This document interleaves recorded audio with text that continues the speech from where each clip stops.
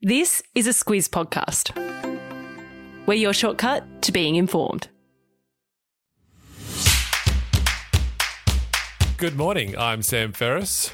And I'm Martin Gabor. And this is the Beijing Blitz, your quick news update every day of the Beijing Winter Olympics. Each day, the Beijing Blitz will look at the big moments, the key events coming up, and check out the medal tally. So let's get into it, starting with a look at the big news on the Beijing Bulletin.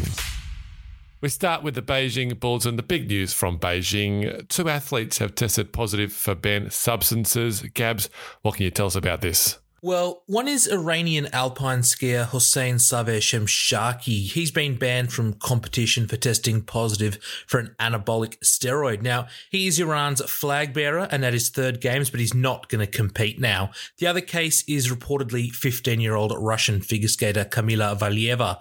She won gold on Monday in the team event, but reports have said she's tested positive to a banned substance found in chest pain medicine.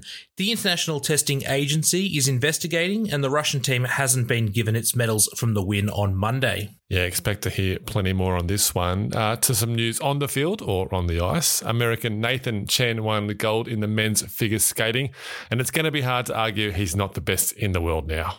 Yeah, absolutely. Chen, he crashed out 4 years ago in Pyeongchang, but since then he's won the World Championship 3 times and lost only one of the 17 competitions that he's been entered in. He just needed that gold medal to cement his legacy, and Fez, he got it with a near flawless performance.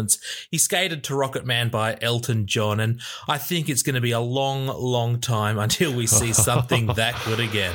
Oh dear. Aussie Brendan Carey finished in 17th spot, which is a career best for him at a Winter Games. That's the Beijing Bulletin done. Let's now break down what's coming up today.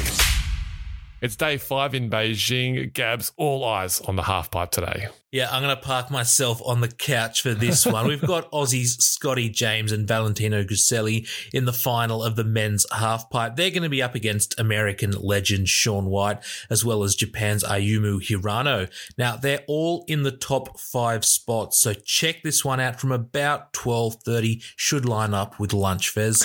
Perfect. Yep, set a reminder for that one for sure. At 2 o'clock, we've got an Aussie in the women's Super G final. Yep, and that is Greta Small. So Super G means super giant slalom, and it's just a bigger version of the giant slalom.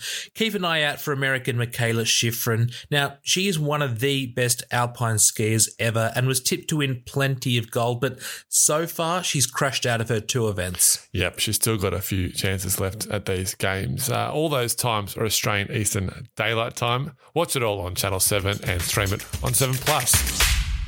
We finish off each Beijing Blitz with a look at the medal tally. Gabs, who's on top?